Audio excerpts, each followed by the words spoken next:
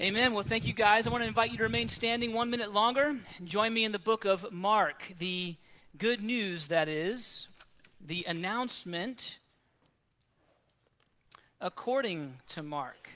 The proclamation according to Mark. The announcement of the arrival of a new king according to Mark. All of these concepts are wrapped up in this phrase, the beginning of the gospel, the evangelion of Jesus Christ, the Son of God. We've been studying in verses 9 through 15, looking at these as three waves of Mark's introduction of Jesus to his readers. First in Jesus' baptism, then in his temptation in the wilderness, and now this morning in his preaching. Noting how each of these represents one element of Jesus' inauguration as King of the world, the Son of God. Let's read together just verses 14 and 15 this morning, and then we'll dive in. Now, after John was arrested, Jesus came into Galilee, proclaiming the gospel of God and saying, "The time is fulfilled, and the kingdom is at hand. Repent and believe in the gospel." This is the word of the Lord. Thanks be to God. Father, we thank you for your word. It is not a mere trite recitation when we say, "This is the word of the Lord, thanks be to God." For eons and eons, the word was far and kept often from your church. But in these latter days, you have made print copies and digital copies and verified copies and understandable translations ready and at our fingertips. O Lord, when we say thanks be to God for your word, we mean it. Thank you for your word, that you have preserved it, that you have made it available, and that you have given to the church preachers and teachers, scholars and theologians, professors and otherwise, to help us to understand and apply it. For the saying is trustworthy and true, that you have given to us in your word all things pertaining to life and godliness. Let us then, on this day, look to your word, where in it we find all things that we require. May you use the time to mold us and shape us. Make us ready and useful tools in your hand for the sake of your kingdom. In Christ's name we pray. Amen. You may be seated.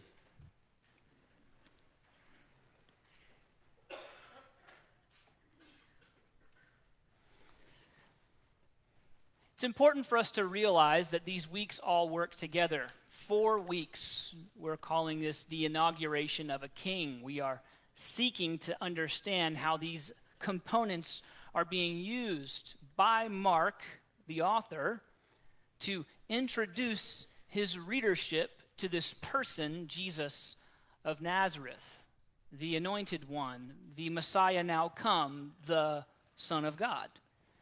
We have to approach this as though we are reading it the way that the author intended his audience to read it, which is to say, we don't know who Jesus is. Mark says, here's the best way I can introduce him to you. And he uses then these 3 waves to show us the arrival of King Jesus. Critically speaking, Jesus lived the life mankind is compelled to live on our behalf. He did so as our representative and as our pattern to follow. He is the stand-in for Adam, the champion of his people, and he is the example to follow. Last Sunday, I offered these as a summary of the Christian life: repentance, sanctification, representation. Repentance, sanctification, representation. That is the summary of the Christian life. Not so much how we get there, but rather the life of the Christian is a life of repentance, sanctification, and representation. It is a life that begins with repentance and is marked by perpetual repentance.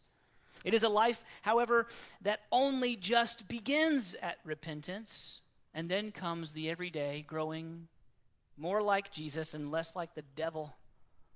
That is our sanctification. Then, once we realize that there is more going on in the world than our own personal struggles, that there's more happening in the broader sphere of human history than our own personal demons, than our own personal and spiritual growth and maturity, only then do we move beyond repentance, sanctification to representation. Meaning, the purpose of our repentance and sanctification is so that we can accurately represent our Savior in view of the watching world who is doomed in their sin. It is my contention that a relative few Christians ever get to this point in their spiritual development. Now, that's not to say that we don't invite people to church or even speak confidently about our eternal destiny when the opportunity arises.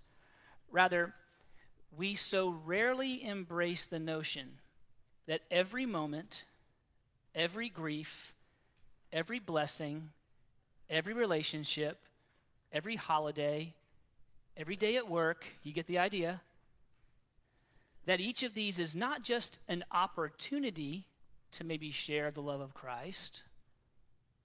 Rather, each of these scenarios and every one like it carries with it the obligation to represent Jesus and the hope we have in him to a watching world. Obligation, not mere opportunity.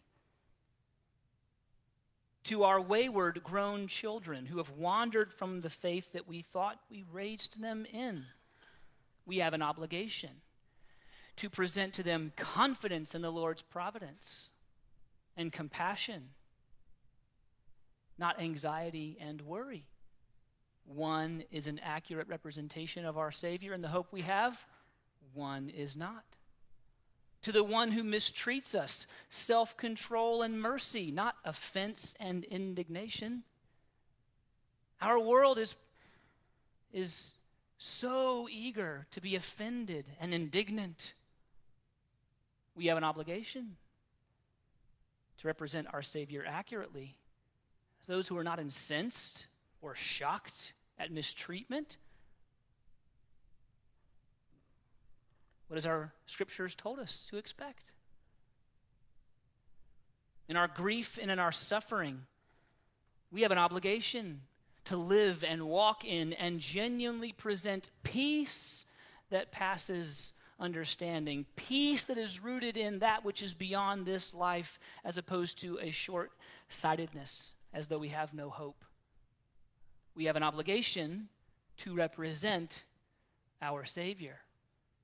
And every time we refuse in selfishness and self-centeredness, or are unable in our immaturity to do so, we are failing to represent our Savior accurately to a doomed world. We are so often caught in the middle of trying to work out our own salvation that we miss the purpose of it. They're watching. So we mishandle the moment. We hear a sermon that might convict us, or we read a devotional material and realize, I could have or I should have handled that differently. And that's good. Don't get me wrong, right? But that's our sanctification. If we are to complete the Christian life, to be a whole warrior, a useful and sharp tool in the hand of God for his purposes, we must apply our sanctification to representation and insist upon ourselves that we take up the mantle forfeited by Adam, reclaimed by Jesus, and represent God the Father as his imago Dei, his image bearers in his creation to what is now a doomed population. It is this threefold summary that Mark uses to introduce us to Jesus in his inauguration: repentance, sanctification, representation. Baptism, testing, preaching. He represents now the Father to the world through his preaching. He stands in our place as he repents in the waters of baptism. He stands in our place as he endures the testing of trial and temptation in the 40 days. And now he stands in our place and accurately represents the God of all creation in his creation to a doomed population. In each of these, Jesus does them perfectly so that we might enjoy the benefit of his accomplishments by faith. He did each of these not for himself, but for us. He needed not to repent. Even John said as much. I need to be baptized by you, not you baptized by me. The sinless one has no need to repent. He didn't repent for himself. He went into the waters of repentance for you so that you could follow him. He went into the wilderness trial and testing not for himself, but to conquer sin and temptation so that you could follow him. And now he preaches the gospel as an accurate representative of God in a doomed world, not for himself, but so that you could follow him. Well, I hope that helps us to understand the bigger picture of what's happening here as Mark introduces his readership to Jesus. So as we consider Mark's third wave, Jesus' preaching ministry, we will consider the summary words of Jesus' preaching ministry, and our goal will be twofold: to appreciate the nature of his message, and then to recognize what Mark is communicating about Jesus to those who are reading his account. To do that, let's consider three sets of triplets. Okay, my outline this morning is very easy to follow.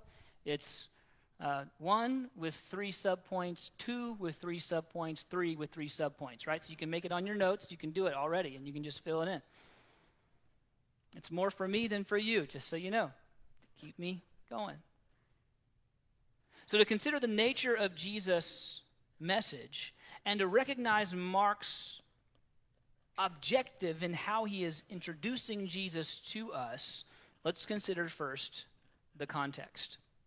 The context, which is to say, that which has led up to this proclamation of Jesus.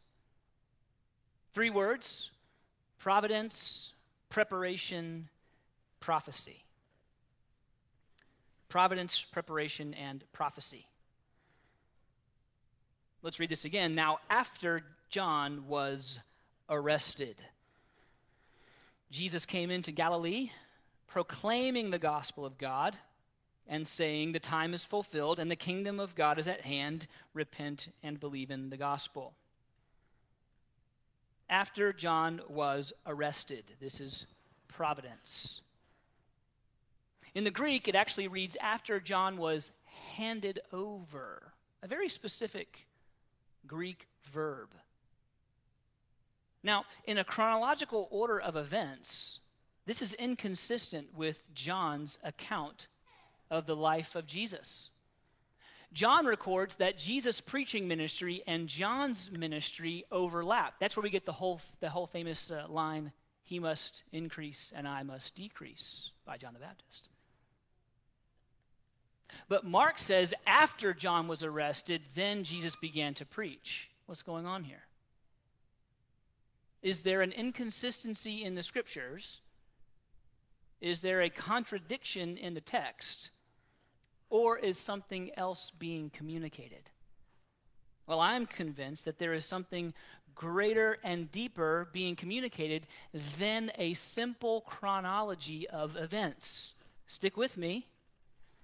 The biblical authors are Easterners, and so they write like Easterners, not Westerners.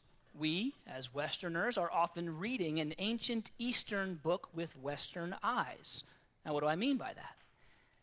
Well, simply this. We read and expect linear timelines, chronological accounting. It's part of why Luke's gospel is so appealing to us. He was a Greek, and so he kind of wrote like a Western Greek. But we expect that. We come to the Bible and we look for that. And when we don't find that, we are often disappointed. In fact, it is one of the great tasks of the Bible student to be able to establish in his or her mind a clear accounting of events throughout biblical history. When and where and who.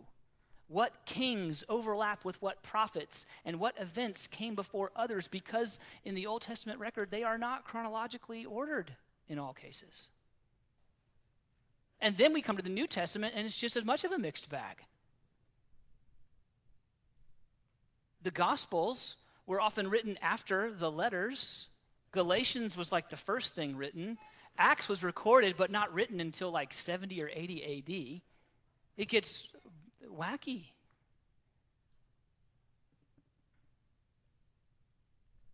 Here's the key, friends. Eastern authorship often seeks to communicate deeper truths than simple chronology. We don't think this way. Therefore, we don't read this way. The Eastern author will hide messages to make emphasis. Remember the introduction to Mark, where we talked about how Mark uses something called the sandwich technique, where he tells a story and then he pauses the story and he puts a little story inside of that story and then he finishes his original story. And unless we recognize that he, as an Eastern author, is hiding a message, we'll read past it and miss it. We'll miss the point. Unless we see it as a unit, then we miss the main emphasis of the whole. We got to read an Eastern book with Eastern eyes. Another example of this is in the Torah, in the first 5 books of the Bible. In the original Hebrew language, in Genesis, every 50th letter spells Torah.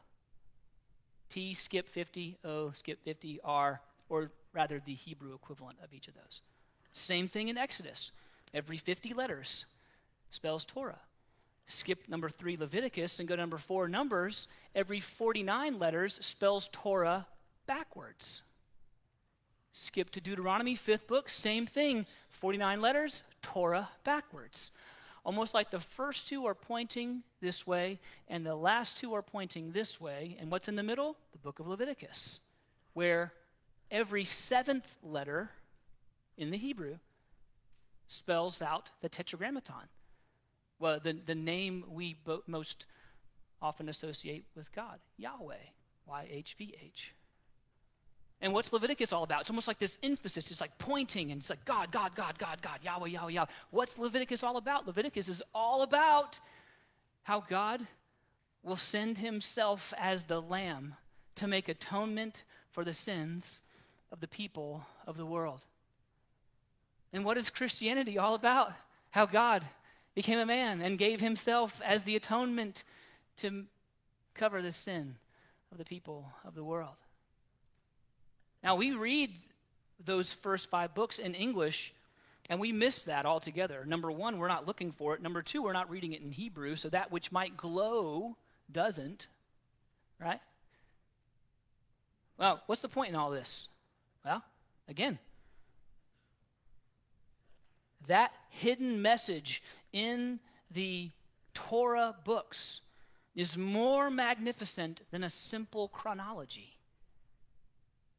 The deeper truth is more important than a basic order of events or making something readable.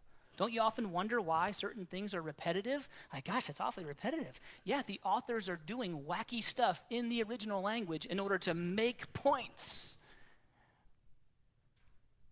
It's brilliant. It's fascinating. Well, we fast forward to Mark. And Mark says, after John was arrested, Jesus began preaching. A more orderly account of things shows Jesus preaching and baptizing and growing in fame, and John's disciples getting jealous for him. Hey, man, he's over there preaching, and some of your crowd is over at his church, right? Maybe we need better music. Now, okay, I'm going to stop on that because I got 12 whole pages of notes. Right, this like friction. And John's like, I'm the forerunner. He must increase. I must decrease. So then Mark tells the story, and Mark says Jesus didn't start preaching until after John was arrested. The Eastern author seeks to communicate a deeper truth than a simple chronology of events. We have the obligation then to try and find out and ask the text honestly, what is the deeper truth? What is the objective? What is the author trying to communicate? And it's quite simple, actually. While it's hidden and beautiful, it's really very simple. Jesus has a purpose, and John has a purpose. John's purpose is fulfilled. It's Jesus' time now. The old covenant is complete. The last old covenant prophet, John the Baptist, has prophesied the coming of the Messiah. He is here. And so to emphasize the point that one is passing, one is being completed, and the new is beginning, Mark says it like this: after John was, in the Greek, handed over.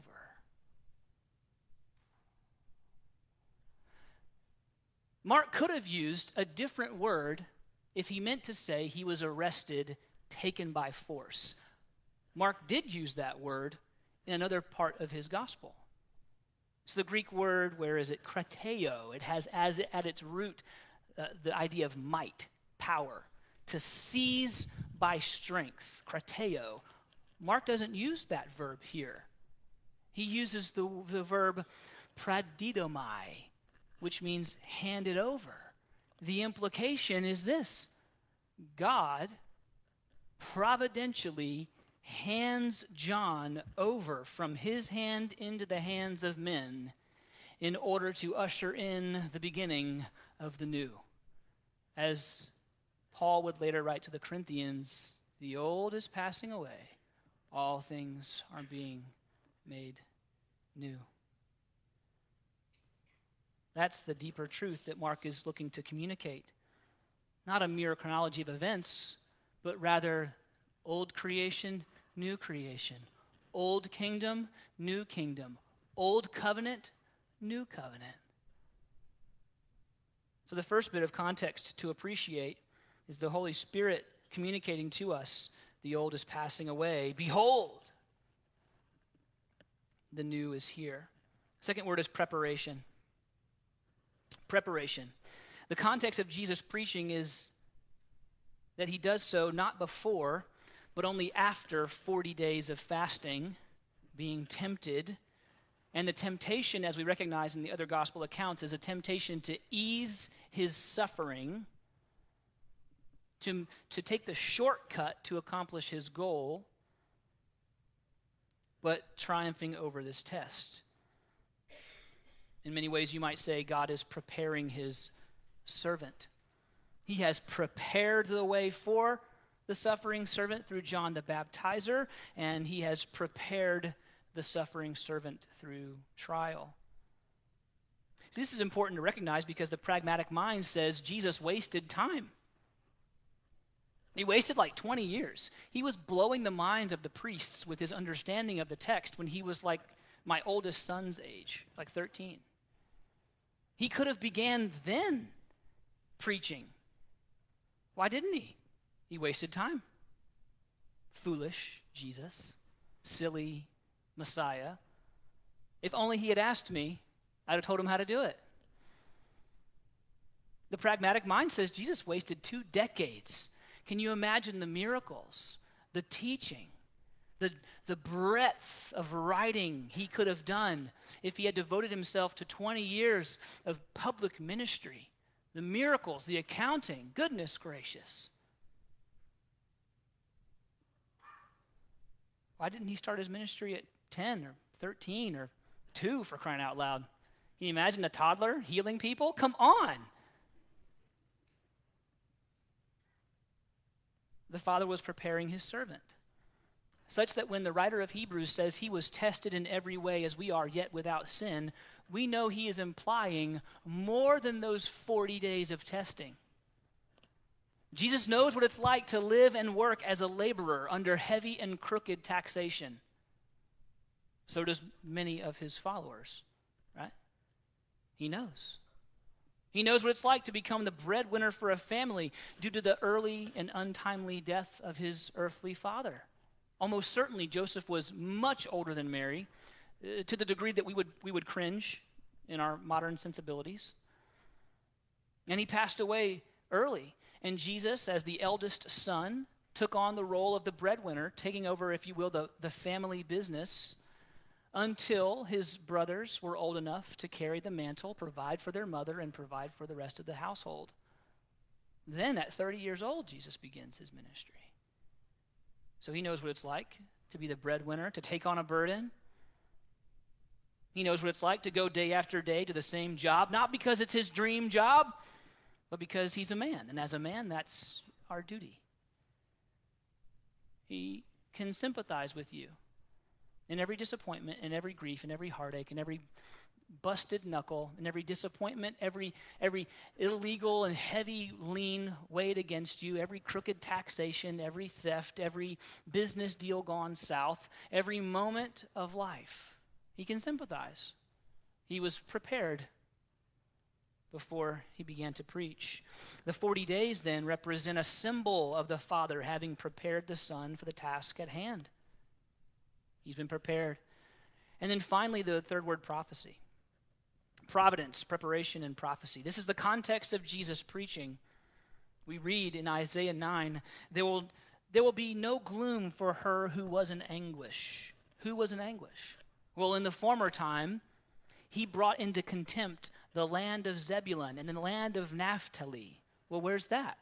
Well, if you look at your Bible maps, you'll see that it's kind of like, the region of Galilee.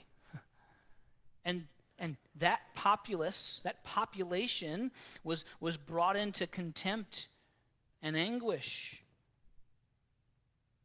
But in the latter time, he has made glorious the way of the sea. What sea? The Sea of Galilee. The land beyond the Jordan, Galilee of the nations. The people who walked in darkness have seen a great light. Those who dwelt in a land of deep darkness, on them light has shone. Now, after John was arrested, Jesus came where? Into Galilee, preaching, the light shining. Providence, preparation, prophecy. We read that Jesus' ministry begins in a place of spiritual darkness, a place far from the bustling, important capital city of Jerusalem, a place of obscurity, a place of disrepute. Can anything good come out of that place? Where's he from? West side of Charlotte? Is anything good happening over there? It's just like gas tanks, right? You guys know about Tank Town? If you're not from here and you don't know about Tank Town, you need to do like a historical walking tour. These are our tanks. I don't know what that's about. Providence, preparation, and prophecy. In fulfillment of prophecy, Jesus begins his preaching ministry. Look at this. Doing what we are compelled to do. Being light in a dark place. Proclaiming the good news in a place of spiritual darkness. Without fanfare, but faithfully proclaiming the gospel. Providence, preparation, and prophecy. So that's the context of Jesus' preaching. That's the backdrop, if you will. Now, here's the message. Number 2. What did he say? All this buildup, prophecy, preparation, providence of God. What's the message? Well, the message is, again, threefold. It's about timing, creation, and action. 3 words: timing, creation, action. He begins as this summary of Mark. Okay, Mark is summarizing the preaching ministry of Jesus with one sentence. The time is fulfilled. The time is fulfilled. The waiting is over. God has prepared the world for his salvation. He has raised up kingdoms and brought kingdoms low. He has combined kingdoms into one empire. He has had them lay roads on which the gospel would travel after Jesus' ascension. He has prepared the world to receive his Messiah. The waiting is over. Not only that, but he has predicted the number of days until Jesus' triumphal entry into Jerusalem. In 538 BC, the angel Gabriel gave Daniel a prophecy pinpointing when Messiah would arrive. It reads this way: "From the time the word goes out to restore and rebuild Jerusalem until the anointed one, the ruler, comes, there will be 7 sevens and 62 sevens. The anointed one will be put to death and have nothing." The anointed one will be put to death and have nothing. Well, Nehemiah records that date, the date when the command, the call is given to restore Jerusalem, a Jerusalem that had been destroyed by invasion. Nehemiah records that date as March 5th, 444 BC. And sure enough, according to the lunar calendar, the mathematics equals, it's 7 sevens and 62 sevens. The math is 170,880 days. And according to the time predicted, down to the day, Jesus rides into Jerusalem on the back of a colt, a donkey's colt, the official mark in Hebrew culture of the arrival of a new king on March 30th, 33 AD. Exactly 170,880 days after King Artaxerxes says, "Go rebuild the temple." What's the point? When Jesus says the time is fulfilled, he means it, right? Down to the day. It's a good thing he didn't get a cold. He would have been delayed. Sorry. Paul summarizes this saying, "When the fullness of time had come, God sent forth his Son, born of a woman, born under the law, to redeem those who were under the law, so that we might receive adoption as sons." When the fullness of time had come. Timing is the first aspect of the message of Jesus. The time is fulfilled. Secondly, creation. Creation. That is to say, the kingdom of God is at hand. The kingdom is at hand. This is a kingdom of new creation. God's reign has begun, and therefore someone else's reign is to end. Whose? Satan's. Typically in church, when you don't know the answer is Jesus. But in this case, if you don't know the answer is Satan. Who is reigning over the earth until the time of Jesus? Satan. He has the keys. He reigns over the earth as the prince of the power of the air, as Paul calls him, or the prince of darkness, under the ultimate sovereign oversight of God, as we see in Job. But Adam forfeited what God gave to him when he said, "Have dominion over the earth. Take charge of it. Name the animals. I created them, you name them. Subdue the earth. Put to order what would otherwise just kind of grow. Have dominion over my creation. Manage it. Steward it. And let's talk. At the end of the day, what'd you build today? What'd you work on today? Right? And then in his sin, Adam forfeited, if you will, the keys to that oversight over to Satan. And the implication is that as Jesus arrives on the scene and begins to preach, he is making a rival claim to the throne on which Satan sits over God's good, now broken creation. Jesus is ushering in a new kingdom built for a new creation which is yet to come. Between this moment and his return, we read in John that he is preparing a place. That is to say, in the age of grace, Jesus is preparing a people, a new creation people, fit for the new creation place. New creation people for a new creation. And it's always worth reading from Revelation John, seeing this new creation, then I saw a new heaven and a new earth. For the first heaven and the first earth had passed away, and the sea was no more. Sea is always a picture of chaos, death, uncertainty, fear. And I saw the holy city, the New Jerusalem, coming down out of heaven from God, prepared as a bride adorned for her husband. And I heard a loud voice from the throne saying, "Behold, the dwelling place of God is with man. He will dwell with him, and they will be his people, and God himself will be with them as their God. He will wipe away every tear from their eyes, and death shall be no more, neither shall there be mourning, nor crying, nor pain anymore, for the former things have passed away." A new people being made ready for a new creation. A new kingdom inaugurated, a new creation is coming. The new people are now being made ready for it. It's wonderful. Timing, creation, and then action.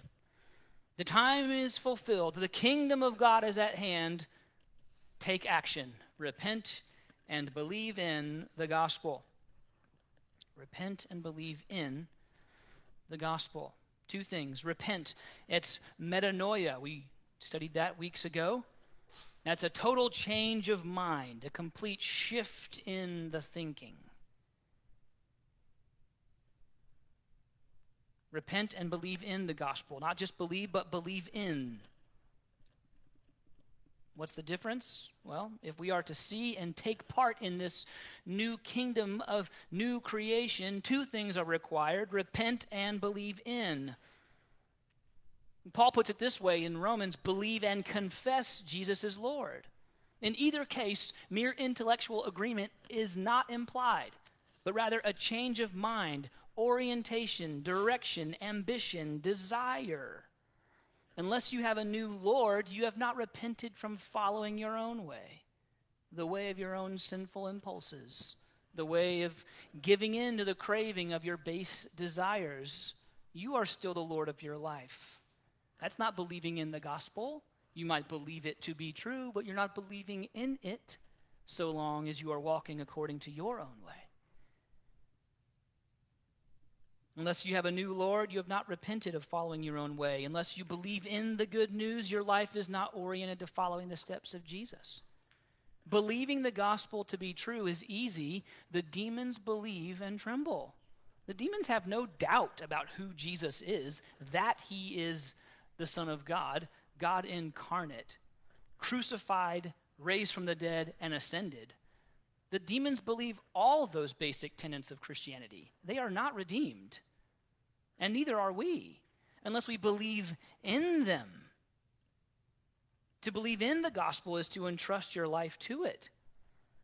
Is to take that classic Indiana Jones step. I'm dating myself on this one. I rarely feel old, right? But here I feel old. Everyone who's like under the age of 30, doesn't know, the classic Indiana Jones, right? Step of faith, out onto the invisible bridge, the invisible footpath that bridges the divide.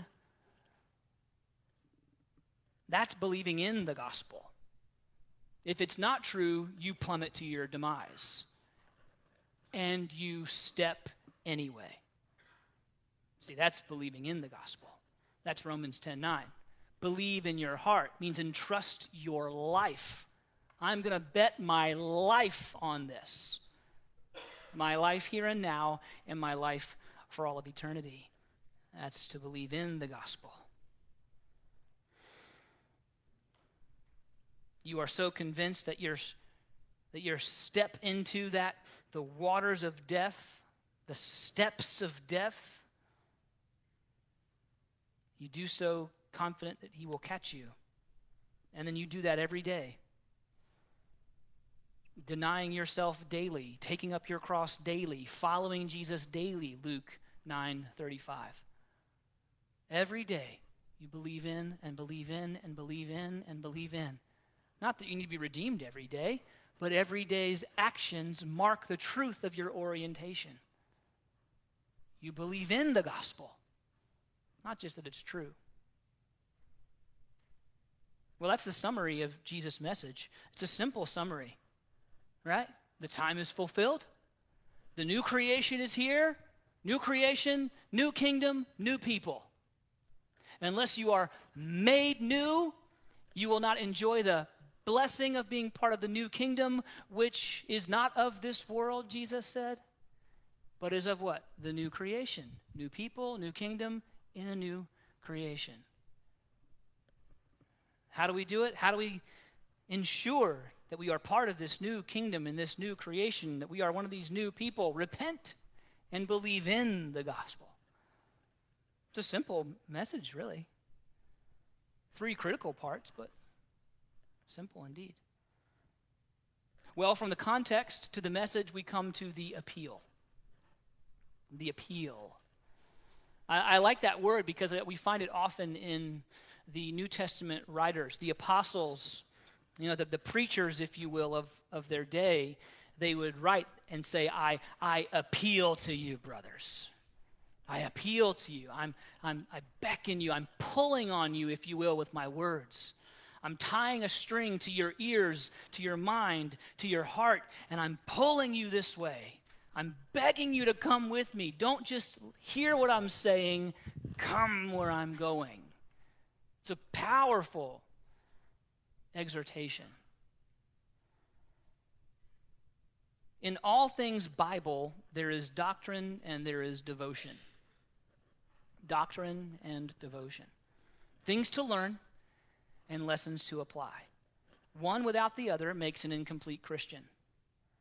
All devotion without doctrine creates disillusioned Christians blown over by the storms of life. All they've been told is how to apply very simple, shallow truths. And then when the storms come, they do not have deep roots. And they are tossed. All doctrine with no devotion makes for self-righteous intellects who are useless in bearing one another's burdens and being compassionate and being humble, meek servants of the gospel. Which is why we say one without the other makes an incomplete Christian. And so, having thought carefully, having thought doctrinally about what's happening here, even about these verses, let us consider devotionally these 3 appeals. Number 1, God is preparing you for usefulness. God is preparing you for usefulness.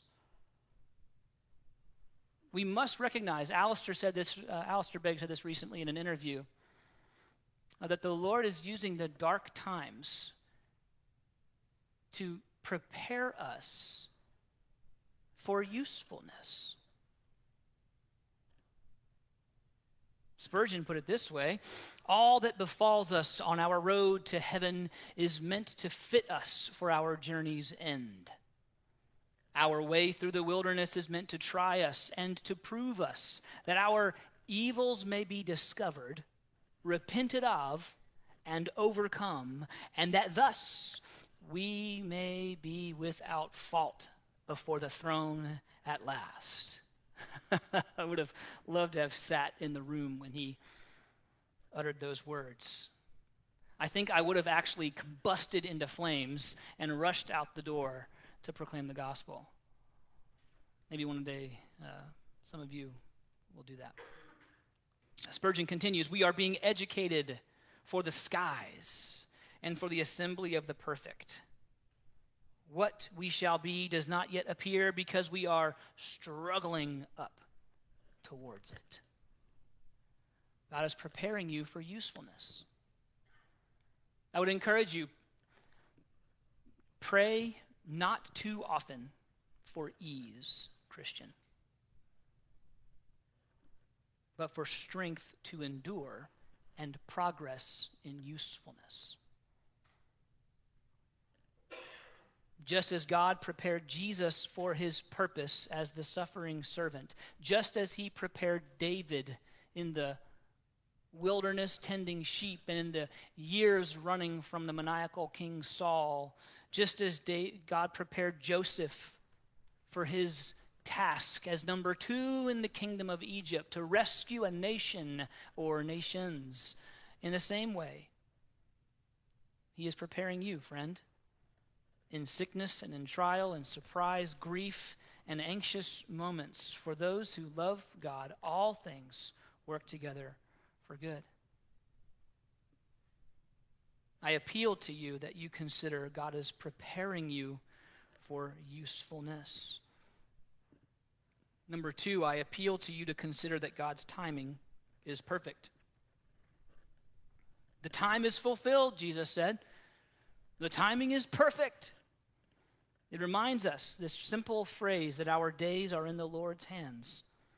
Just like John's days as he is providentially handed over, just like Jesus' days being raised until the right moment and the right day in which he would ride into Jerusalem on the back of the donkey's colt. We are exactly where the Lord wants us today. Whatever the season, the Lord's timing is perfect. This is a great comfort to us, Christian. We are often looking back at previous seasons, believing in those we understood our purpose. Moms, when you're raising children, you understand your purpose, right? Beat those kids, beat the sin out of those kids, It's not complicated, right?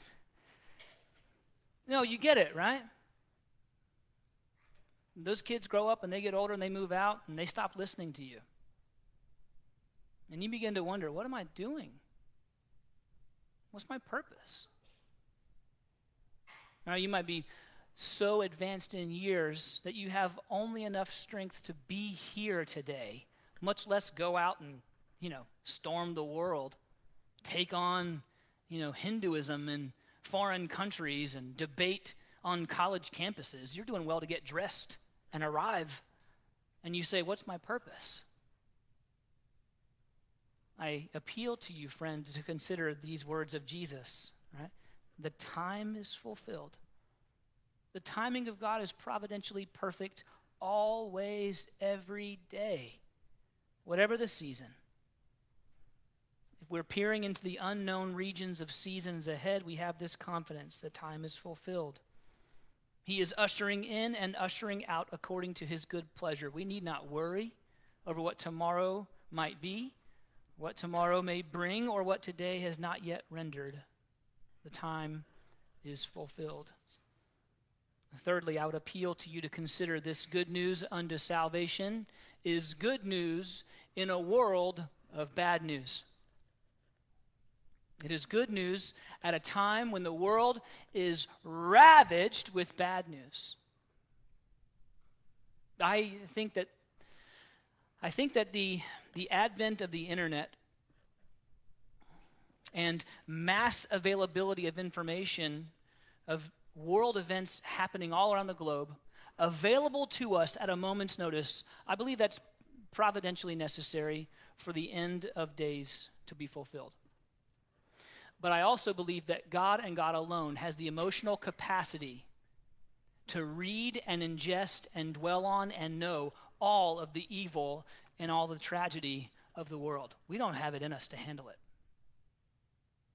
If you spend your days scrolling the news and reading and keeping up to date in Israel and Hamas and what's going on with Hezbollah and what's going on in Africa and what's going on in Latin America and the cartels and the drug abuse and our cities and domestic violence and child abuse and the black market for child slavery, it will crush you. You don't have the emotional capacity to bear it. Only God does. But to know that these things are happening is a good reminder, friends, because as much as you know about them, the rest of the world knows about them. And you know what they need in a time of bad news? Good news. Yeah.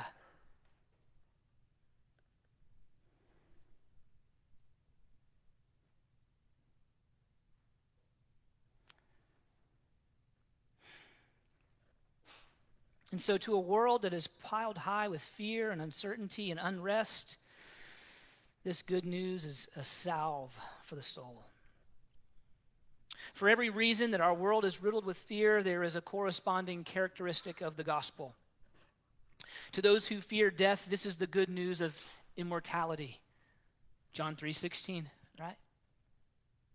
Those who believe will have everlasting life. To those who fear the unknown, this is the gospel of truth. No longer does man need to guess and strain. Here is the way, the truth, and the life. To those who fear the uncertainty of life, this is the good news of hope, Colossians 1:23. To those who fear their own condemning conscience, this is the gospel, the good news of peace, Ephesians 6:15. To those who fear the aimlessness of life, this is the good news of salvation, Ephesians 1:13. On and on and on. For every fear, for every reason our world is riddled with fear, there is a corresponding characteristic of the good news. All of this, confidence in timing, preparation for usefulness, peace where there is otherwise only conflict, hinges on but one phrase: repent and believe in the gospel. And so may we be equipped and readied to live a life of repentance. May we leave here determined to live a life of sanctification. May we be all the more determined and steadfastly convicted to fulfill our obligation of representation. The message of Jesus is good news indeed. Let's pray. Father, thank you for your word. Thank you for the time, the moments that we have together in it. May you use these moments to stir us, convict us, comfort us, and remind us. And as we leave this place, may you sharpen us. Help us to embrace our obligation as tools in your hand, not for the sake of our own comfort, our own reputations, our own 401k or long-term investments or anything of such silly nature, but rather, most importantly, that we are effective tools in your hand for the sake of the gospel. For you are making a new people for a new kingdom, fit for a new creation. Thanks be to God. In Christ's name, amen.